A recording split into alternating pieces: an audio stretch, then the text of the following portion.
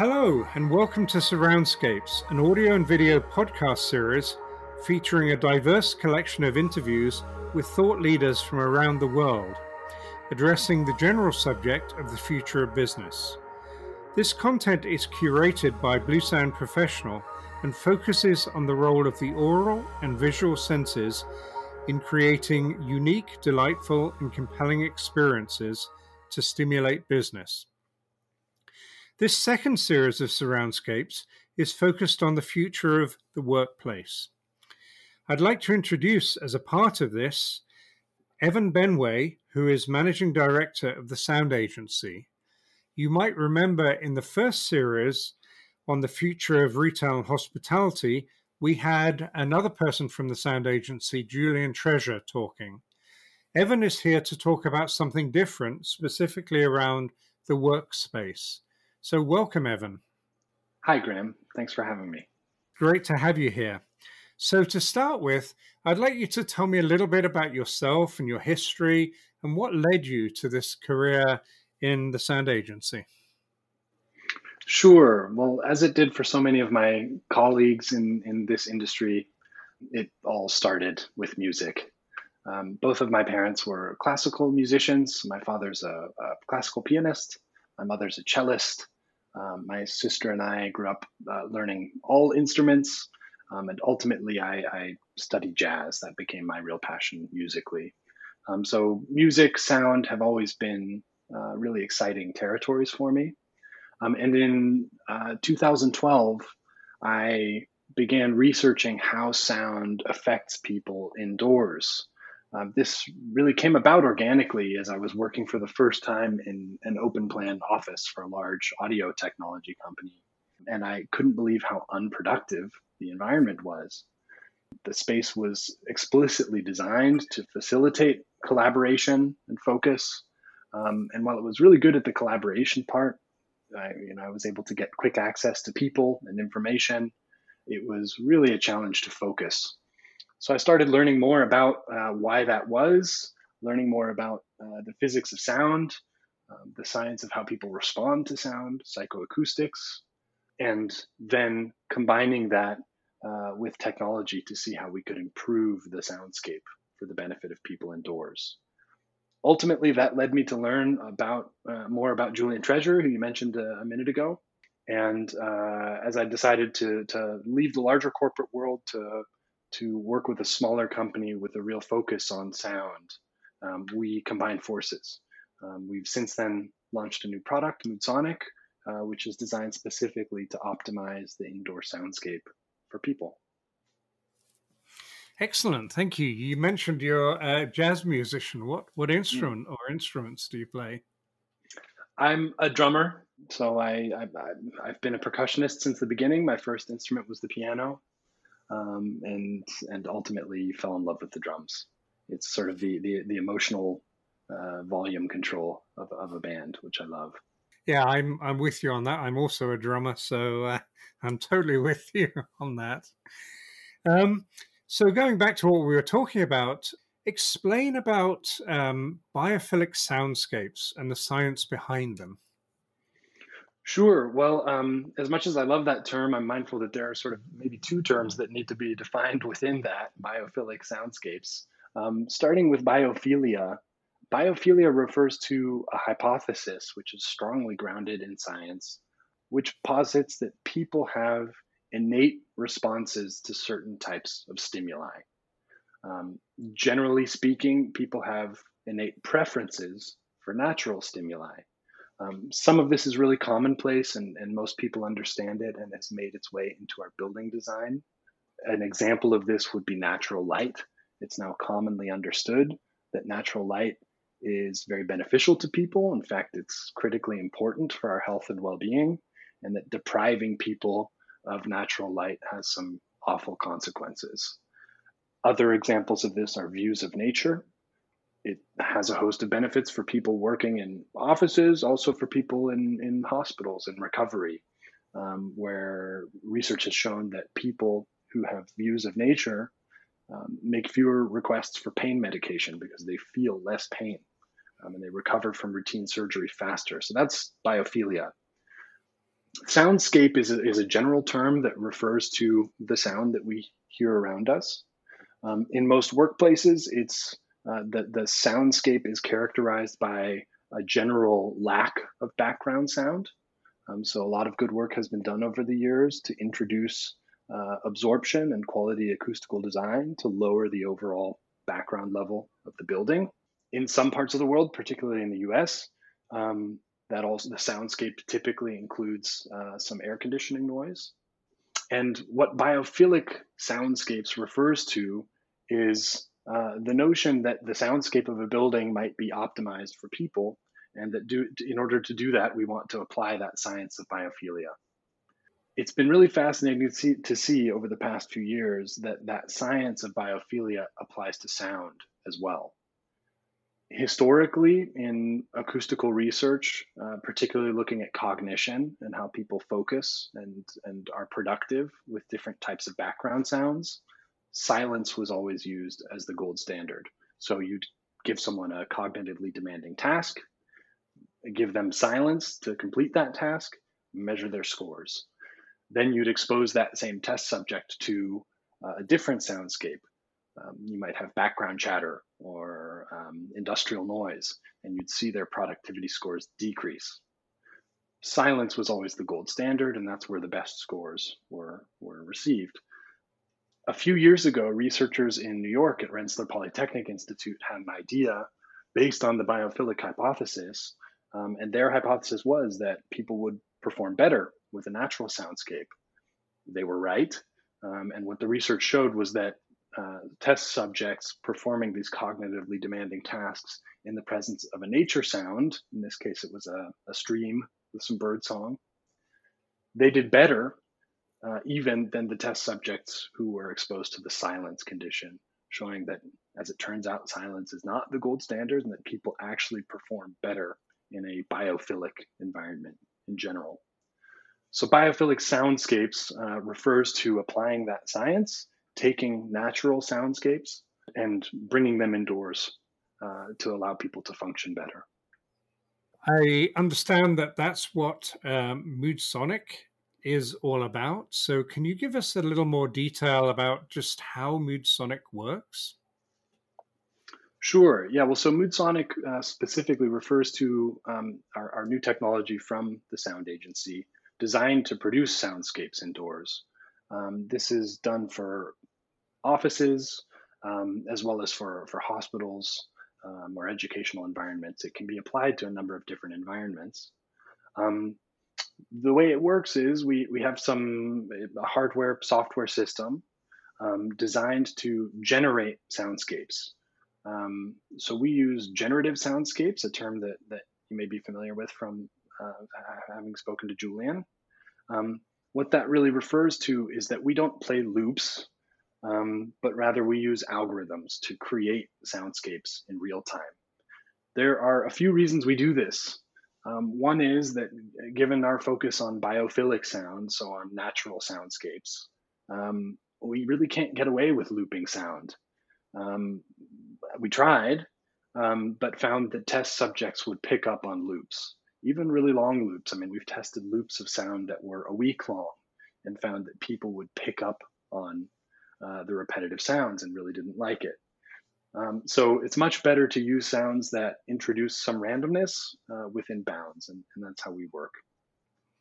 Additionally, this allows us to make changes to the soundscape that we're creating in real time. So in a workplace or in a hospital, as you might imagine, the soundscape within changes quite frequently. So we may have an empty workplace 1 minute, and then we have 1 or 2 people or 20 people or 50 people. Those changes within the environment really demand that the soundscape changes in a number of ways. When we have no people in a workplace, for example, the reverberation, so the sort of the how much echo there is within the building is relatively high. When it's then filled with people, you have less reverberation. We might also want to know more information than occupancy. We might want to know the overall sound level within the space. So we've designed Mood Sonics so that we can receive all of that information about the environment, whether it's from a microphone or an occupancy sensor or temperature, or really any digital sensor input. And then we can cause the soundscape itself to change in some way. We might increase or decrease the volume of the soundscape. That's sort of the first order of complexity. We might also change the quality of that soundscape in some way. We've used that in the past to, for example, to notify a receptionist that someone has just entered the space using a bird song that's hidden within a chorus of bird song that no one else would notice but that receptionist.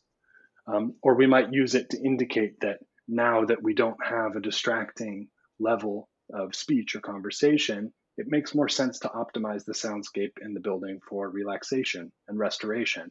And we might move to a soundscape that's based on gentle ocean waves. Those are some examples of how we change it in real time. Wow, that's fascinating. There's a few things there. The whole idea that people pick up on a week-long loops was something that blew me away. I know that there's been talk recently in retail environments of employees getting really fed up of loops of songs. But I was thinking more in hours, not a week. So it's amazing that we can pick up that. You mentioned about the way that you adapt algorithmically the soundscapes, and I was really fascinated that you embed signals in, like for the receptionist. But when you're working with different companies, does the character of the soundscape change for the company? I don't mean the algorithmic changes you're making, but the basic soundscape that you start with. Yeah, it does. So generally speaking, from a psychological perspective, the more control that you can give people over their environment, the happier they'll be. That definitely applies to sound. And the more control we can give people over their soundscape, the happier they are with it. That can be really challenging to do if you have 100 people in a shared space. You can't give everyone the ability to change the channel. But what we can do is create something that's a little bit bespoke. And we've done that and found that our clients really love it. So the sound agency is based out of the UK for the most part. I live in Austria. Our initial soundscapes that we created for this product were based on British and European types of soundscapes. We began working with some clients in Australia. In this case, they're in Western Australia. And as much as they liked it, they wondered whether we might have something that was more regionally appropriate.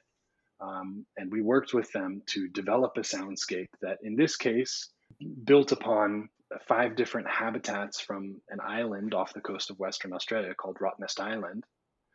Each of the habitats has slightly different sonic characteristics. You can imagine deep ocean surf or some slightly inland saltwater lakes, woodland and heath areas. So a number of different soundscapes that are then constructed with a sunrise to sunset schedule for that environment to give people the impression that they're on a tour of the island. And we've done that, of course, to choosing soundscapes that have particularly beneficial sonic characteristics. So in this case, it's deployed in an open plan office. And we want the soundscape to have some effect at covering up distracting speech. So we focus on soundscapes that have some sonic energy in some of the higher frequencies that cover up that otherwise distracting speech. Having taken all of that and put it together into something that's much more regional and much more local was a huge hit with this client. And we're always looking to do that. That's great, and also that point about the soundscape being appropriate for the time of day is a really interesting point. When I first came across this, I was thinking more of this term biophilic sound masking, and when I was thinking of it in my mind, I was thinking more like conventional sound masking, where you're using noise to actually completely blanket over the ambient so that your ear takes everything out. But then when I came to ISE and heard your demo, it was very different to what I was expecting, because the level of soundscape was much, much lower, and you weren't aiming to cover the noise, but you were aiming to kind of smear the noise so you couldn't hear specific words, so you didn't focus on that background noise. And that was really powerful to me because it led to much lower level of soundscape and a really great experience. Can you talk a little bit about that?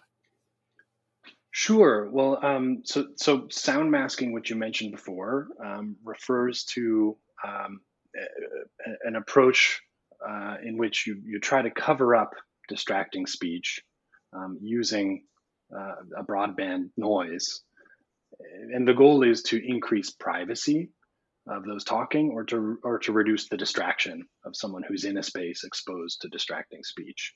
It works for that purpose. So by covering up another sound with sound, you can reduce its distraction, reduce its distractive power. But it's a fairly blunt tool, and its sound is comparable to a loud air conditioner or airplane cabin noise. Back when we used to fly on airplanes, we can all remember how good it feels not to have the sound of that airplane cabin anymore. And we shouldn't really be surprised then to find that studies have shown that type of noise and exposing people to that type of noise for long periods of time is stressful. It causes a cortisol response, which is the fight or flight hormone associated with stress.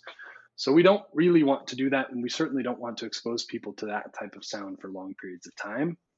And as you said, we have taken a different approach where we look at particular frequencies.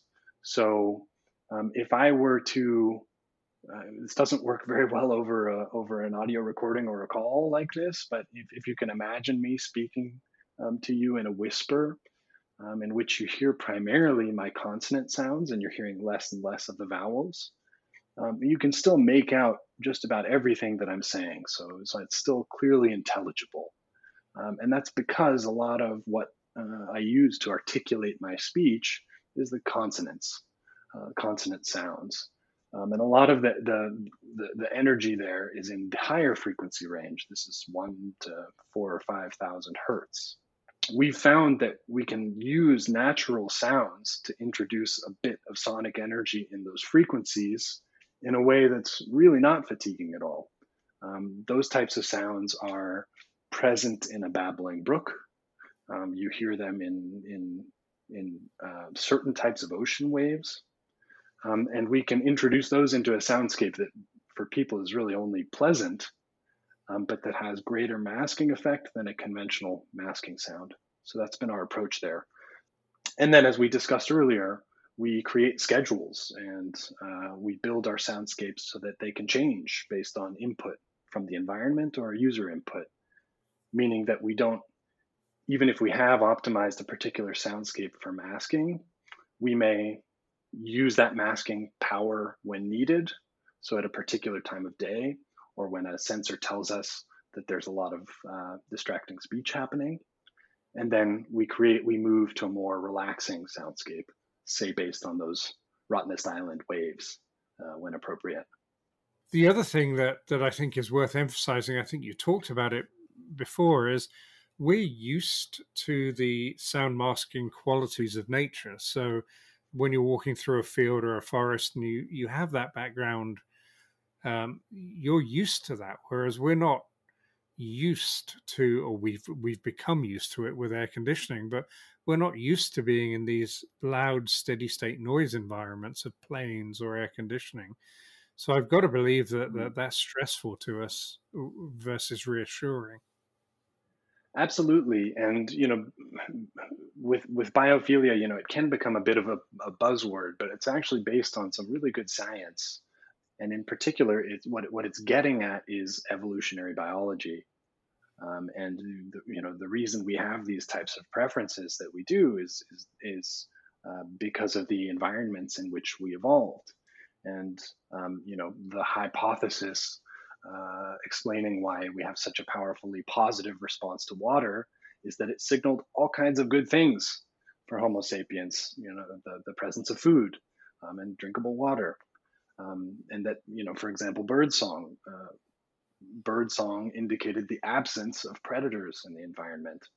Um, so yeah, when you say we're used to these types of sounds, what we're really talking about is evolutionary timelines, right? And we were Hmm.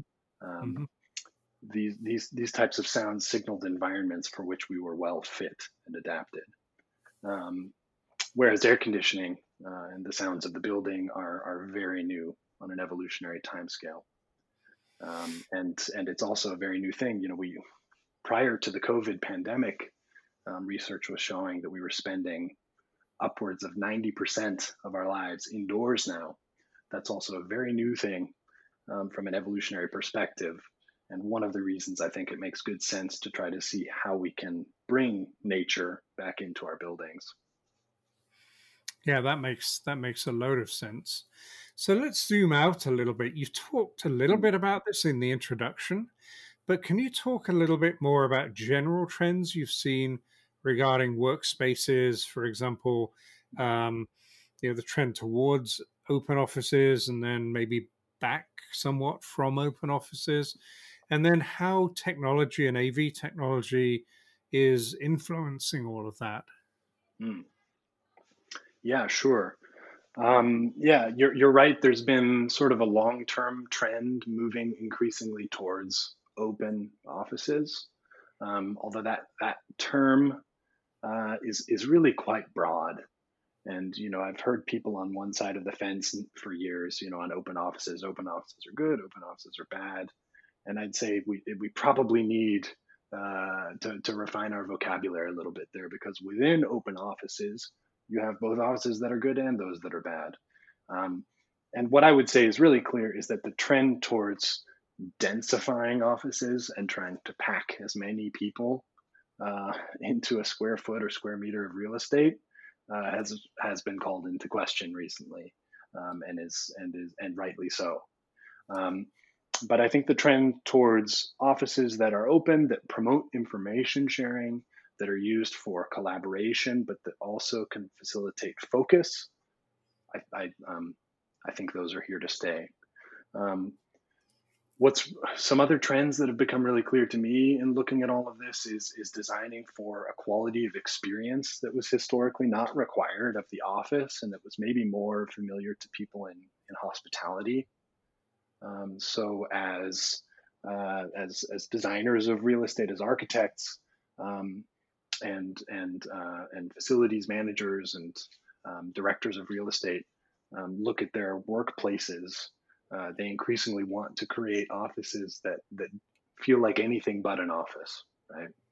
Um, because among their goals are trying to attract talented employees that will want to work for that company. Research has been really clear, starting with the millennial generation, that young and talented employees consider the look and feel of the workplace in choosing whether to work for a company or not, now more than ever. I'd say all of that has also been a part of the trends towards designing for well-being and effectiveness. These are major and I think inexorable trends in the workplace. Well-being prior to COVID was top of mind, and now more so than ever. Hmm.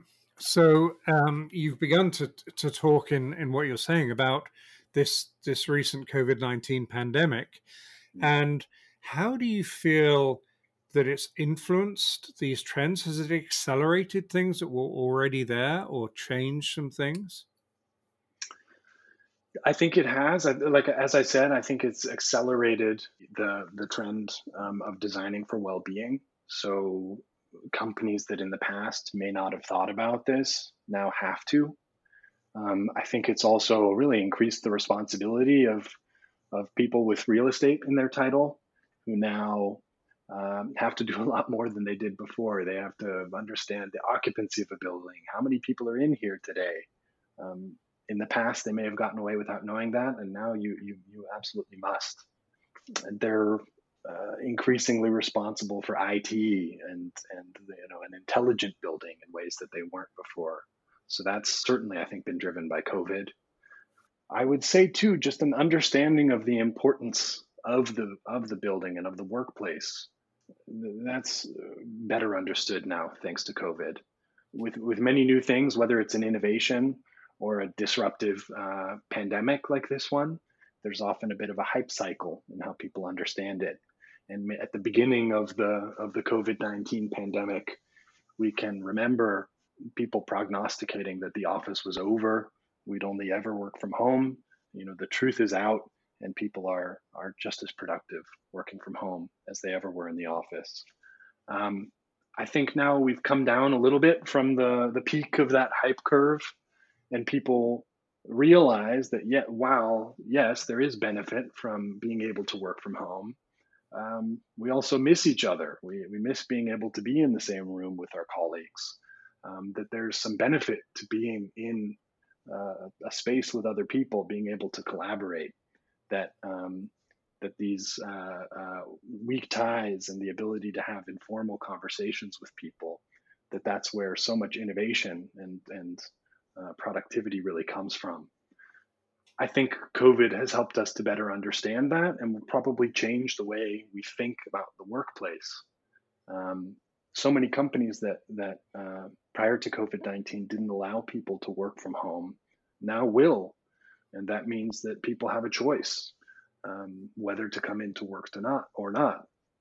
And if they are going to come in to work, they better have a good reason. So if I'm going to go in, maybe it's because I want to collaborate with my team today. And the workplace needs to respond to that and be sure to be able to provide for those functions. Yeah, yeah. I think you touch on a number of things that I've been thinking about. Although your use of the hype cycle analogy with the pandemic is an interesting one that I haven't come across before. But the I agree about this densification of the workspace and basically companies using the premise of the productivity of open office to squeeze more people in. And I assume that with social distancing and the like, that's going to have to be reversed to some extent because that densification now signals risk. Is that something you're saying? Yeah, absolutely, absolutely. So, I mean, to make this real, we work with one of our clients right now in London is a technology company, and we started working with them prior to the pandemic, and they had 50 people in this particular office, and they were designing the office to accommodate 100 as they were growing. Today, they have 12 people in that space. Because having 100 people in that space would be terribly irresponsible and would not meet the social distancing requirements that they have to. So absolutely, I think it will help to reduce that trend towards densification. From my perspective, that's really only a good thing. I mean, the densification trend was a fairly ruthless economic logic, right? Just about trying to reduce the cost of real estate per employee. Whereas the research on environmental psychology and looking at workspaces for decades has been pretty clear about this. There clearly are benefits to open plan, and people don't, generally speaking, people don't want offices that close them off from their coworkers. But there ought to be a line there. We shouldn't be over densifying. And COVID has created a new requirement about that. Yeah, it's interesting because some of those other things that people put forward for benefits of open office, like collaboration, and you actually see often in open offices people wearing headphones and things to get that privacy, and rather than encouraging collaboration and communication, it's actually doing the reverse. And I believe there have been a number of studies now that say people are less collaborative in open offices. And I wonder about this idea of putting a biophilic soundscape into a place so that you don't have to do that in order to get a comfortable environment, and that might be able to then enhance collaboration because people aren't wearing headphones and that sort of thing. True. I mean, I've met with so many workplace strategists or heads of real estate who've taken me through their workplaces and pointed at the employees. Typically, it's a tech company, and you see the employees there who are walling themselves off from their colleagues using noise canceling headphones. And they said, "How do you help me solve this problem? People aren't collaborating." And Hmm. so, yeah, I'm familiar with the problem. Um, it's been a couple of years since I've seen a new study on this, but a few years ago, Gensler, the largest architecture firm in the world, did a study looking at this. They studied several thousand knowledge workers globally, and they found that what you said is happening. So, specifically in the new workplaces, which are increasingly designed for collaboration, collaboration is actually down significantly. They Hmm. also found that the top driver of that was noise, Hmm. people being distracted by others in their environment, and also not having privacy. I think most of us are probably familiar with it. You go to have a chat with a colleague in an open space, and the awareness that everyone nearby you hears everything you're saying can be a little bit awkward depending on the topic of the conversation. So you're right. It's had a negative impact on collaboration. um, I will say, though, again, there's good research demonstrating some of the benefits of open plan. The US GSA, General Services Administration, they're the largest landowner in the world, um, did quite a large study where they identified, again, information flow to be a critical benefit of open plan. It's much slower in private office environments. Um, and aesthetically, people want the open plan office. It also has a load of benefits when you look at environmentally friendly design, as to the extent that you can take down walls and increase daylighting within the space. You're reducing your energy consumption. So there are good reasons to design for open plan. Again, I think we'll probably see our vocabulary evolve over the years as the term open plan just contains so much variance within it. Yeah, I agree. You also talked about the quality of experience, and that's a really fascinating subject to me as we look to come through this pandemic as Mhm. we do. Um, and as you mentioned, companies are finding that people are just as effective, or maybe even more effective, sometimes in their own offices at Mhm. home, and for people for whom that is convenient, and there are lots of people that it's not convenient, where they don't have big homes and their kids are at home as well, and it's tough to do a home office. But many of us have managed to create quite nice home offices. We don't have the commute anymore, so we get more hours back in our day. Mm. And I've heard a lot of talk about companies having to entice people back into offices in order to get that collaboration that and team spirit that people want. Mhm. And it seems to me that creating experiences in offices that are difficult to create in home offices um, is the key to at least getting people in some of the time during the week. Is that what you see as well? Yes, I completely agree. I think that, and you've seen this at least I've seen this in some of the top tech companies uh, for over a decade now. Those types of companies, many of them anyway, have experimented with allowing people to work from home, have operated on trust for a lot longer than some of the other companies have. And so there you saw this happening even prior to COVID, where people were given a choice whether to come in or not, whether to work remotely or not. Technology has really enabled us to work from anywhere for some time now. Um, and I think that once you do that, you find, lo and behold, people are conscientious and productive and work from home.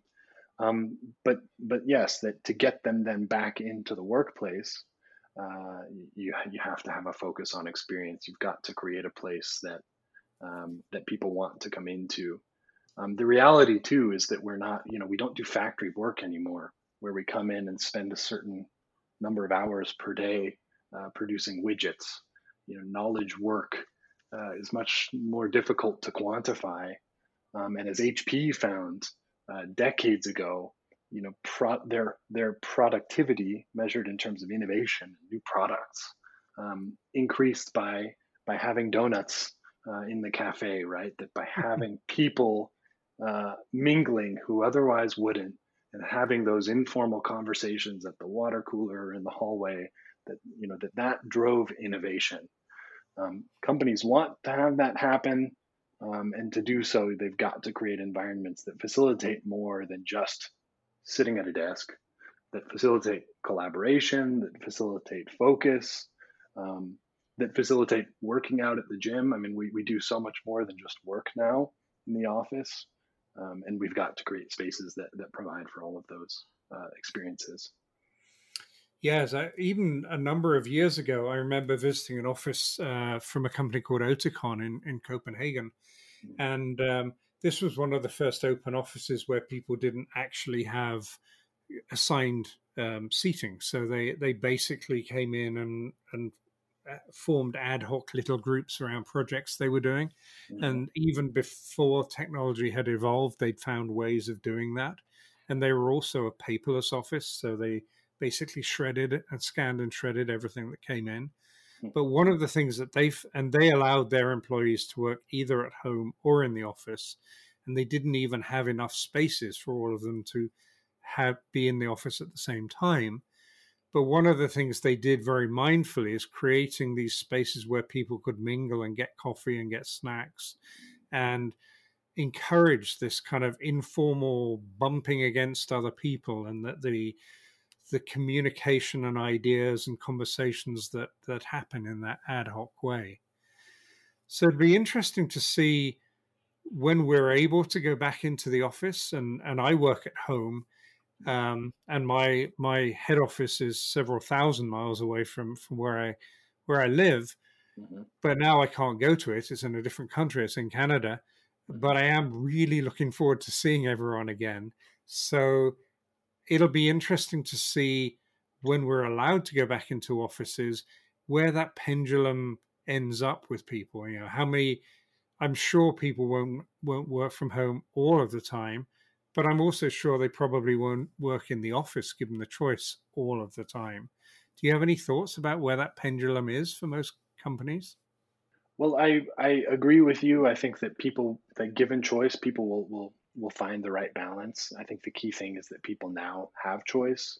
I was lucky enough to work for that type of company for a number of years ago, prior to the COVID pandemic, and so I experienced the benefit of that, being able to work from home or a cafe or wherever it was that on a given day, and then to come into the workplace as needed. For me, that was optimal. Um, there were so many companies that hadn't experienced that prior to COVID that now have. I think that's been a clear takeaway for just about everyone. I think different companies will find a different balance as we start to reemerge and come back into the buildings of the world. But yeah, the bar to get people into the workplace is going to be a lot higher. So, Evan, as we wind down this podcast a little bit and get towards the end, I'd like to finally ask you about your thoughts about business moving forward, and specifically about any advice you can give to our core audience for this podcast, which is AV integrators, as to how they can come out of this pandemic as strongly as possible. Sure. Well, I think that AV integrators have the potential to bring a lot of what we've discussed here to the buildings of the world. So, we've talked a lot about workplace, but so much of this could apply to other types of environments, whether in hospitality, in hospitals, hotels, education.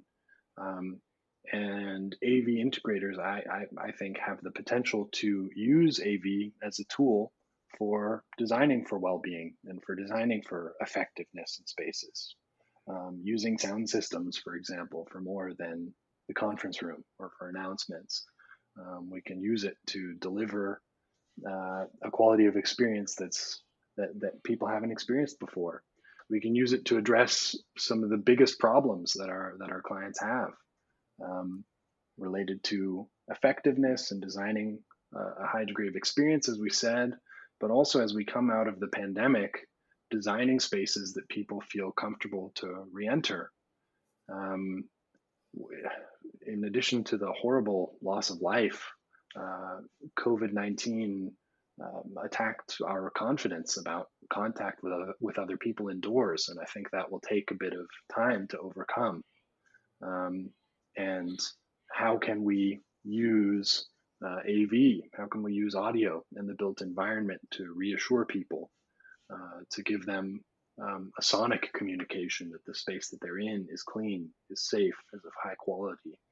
I think there are big opportunities there for the world of AV, and that would be my advice.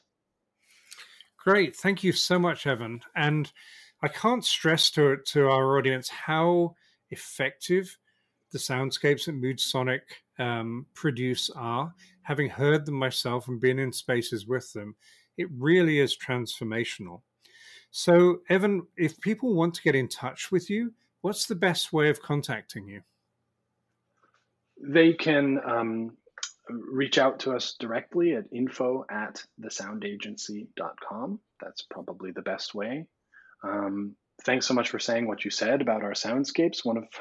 One of our challenges right now is that the demo locations that we've set up in various geographies are variously viewable and experienceable. So another way that people can get a sense of what MoodSonic is and what these soundscapes sound like is by visiting our website at moodsonic.com.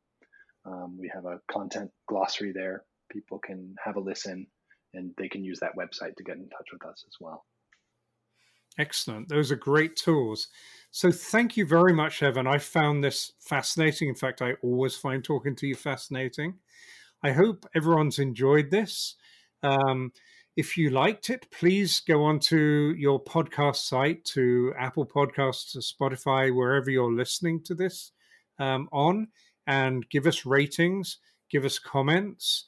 Go to our website, bluesoundprofessional.com. All of the podcasts are available there. Our contact information is there. And please come back and listen to more of these.